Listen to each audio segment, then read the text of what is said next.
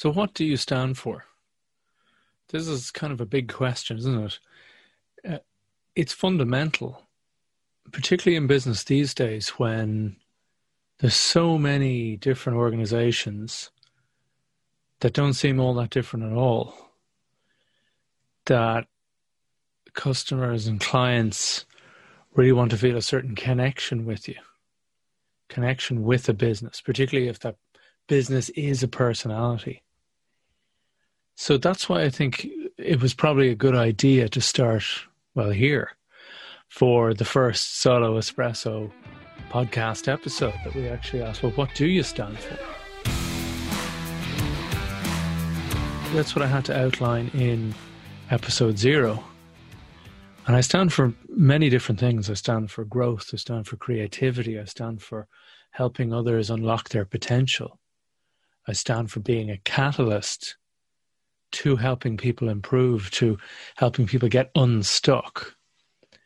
And all of those other things that I explain around the Goliath myth, that I want to help all the Davids, for want of a better word, out there to, again, a cheesy phrase, but to be all they can be, whatever that might be, whatever level that might be.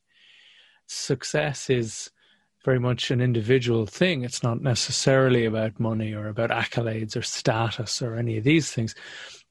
I think we all have to decide what that is in our own terms, but many people probably agree, though, that if you're living at a high level in accordance to your values, you're able to pay your bills, you're able to do work that's interesting and satisfying, you're able to be there and connect with your friends and your family, that's pretty successful.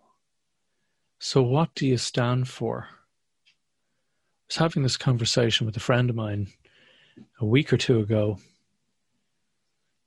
and it hit us that many years ago we were told about this phrase, fiduciary responsibility. It comes from accountants and lawyers. It's this kind of old world professional sense of duty or honor.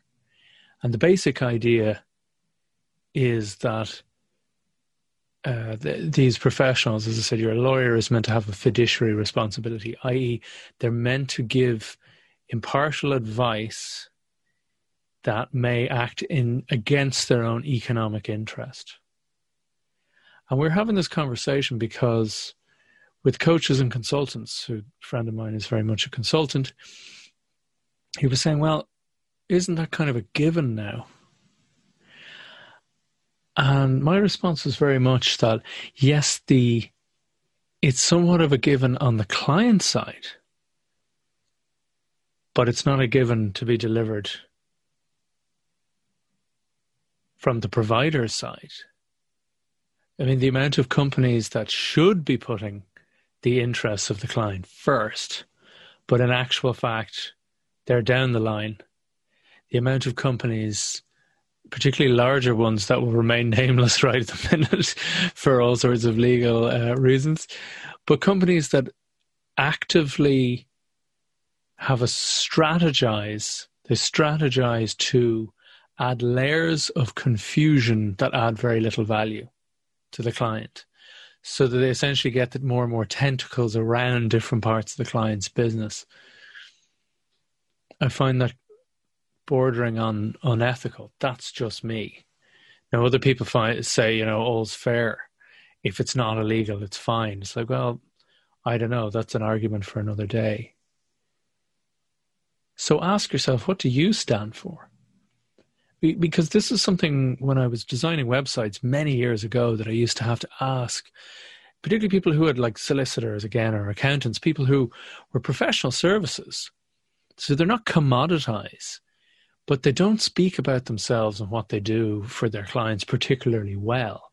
They're not terribly evocative about how they're different. And one way you can stand out, whether you're in a company structure or indeed you're doing client services, that you can say, this is what I stand for. So, for example, this is something that a lot of the top coaches I know, a lot of the best ones, a lot of them start with a values exercise. Even before you meet, I often would send a client a values exercise. Or potentially, if there's something more pressing, that would be maybe a few sessions in. But it's usually something we'd hit on sooner or later. Because it's a simple thing that when people know their values and are living in accordance with them, they tend to be pretty happy, tend to be pretty fulfilled. And fulfillment is the key thing, not so much happiness or fulfillment. And people who are miserable, who are very down, who are very anxious or very depressed or just unfulfilled, feeling very, very flat. You dive in there and it's not rocket science, Often they're not doing an awful lot to meet their values. And it's a good way to arrange a week. It's a good way to arrange your spare time and increasingly your work time. Is that thought to step back at the start of a week and go, not so much, it's not about sort of doing what you like to do. It's not just sitting, drinking beer and eating ice cream or something. That's not what I'm talking about per se. But maybe some days you like to goof off and that's fine too. It's what you do in your average day, not one particular day. But look at your week schedule coming up. What are you doing that actually meets your values? First of all, what are your values? A lot of people have some sort of idea. You can Google free values exercise and get one. I might even link to one of my own below this episode or this video. Find out what your values are. There's loads of exercises.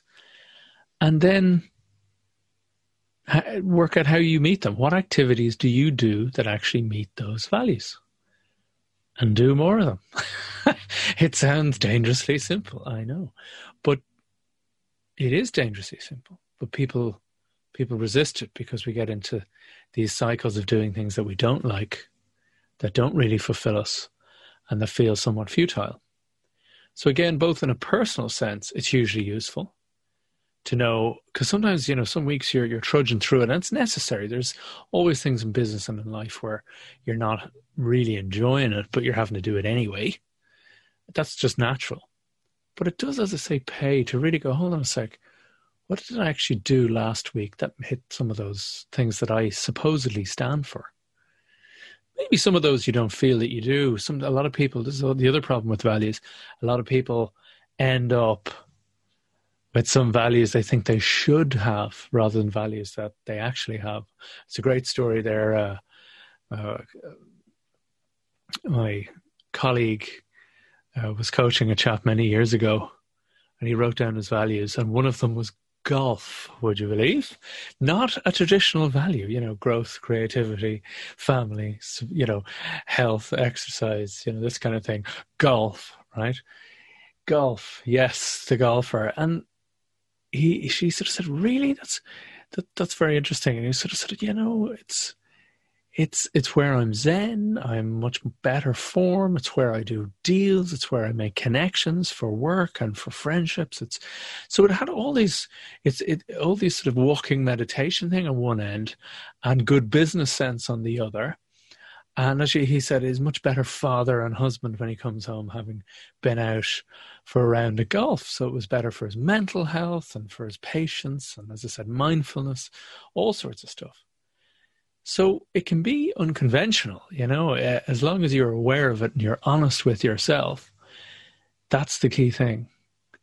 So it is helpful, and as I said, to update them as well. They evolve with you over time as you age. As we move through, as new life circumstances change, those values will change.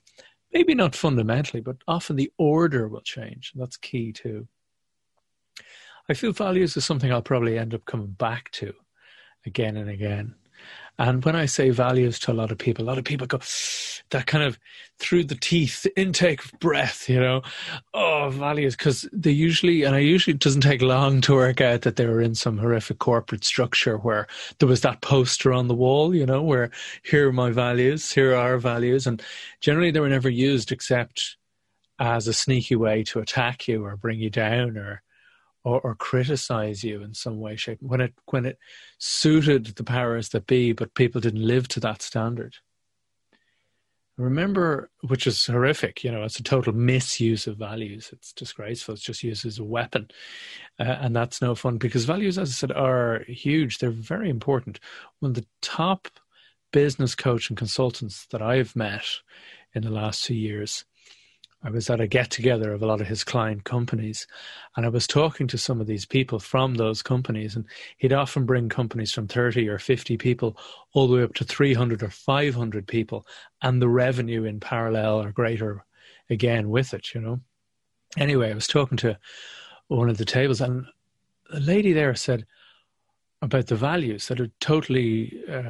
it's the most important thing. And I was like, really? I said, oh, we use them. We use them all the time. I said, you use them all the time? Really? And it was just starting out in my career. I wasn't using the values as much. I said, tell me how. She said, oh, we use them every day, every couple of days. I said, okay, wow, how's that? She said, well, when we're hiring two very good candidates and they're both good on paper and they're both evens, who fits our values better? So they use them as corporate sort of team. How well would this person gel with us and what we stand for, you know? So very important. I said the same with suppliers and things. We're have a new contract. There's a few good options. Who fits our values better? Option B, right. Thank you very much. Option A and C, you go with B. So we're saying this again and again with an awful lot of decision-making things. They use the values as a compass. Absolutely key. And it's great to have that. So you have to know what your values are and aren't. Make sure they're yours and they're not things you think you should have. Think about how maybe activities, behaviors you do personally or professionally that actually feed those values, give you a kick. And then lastly, when in doubt, should you do it path A or path B, option 1, 2, or 3, which fits your values best?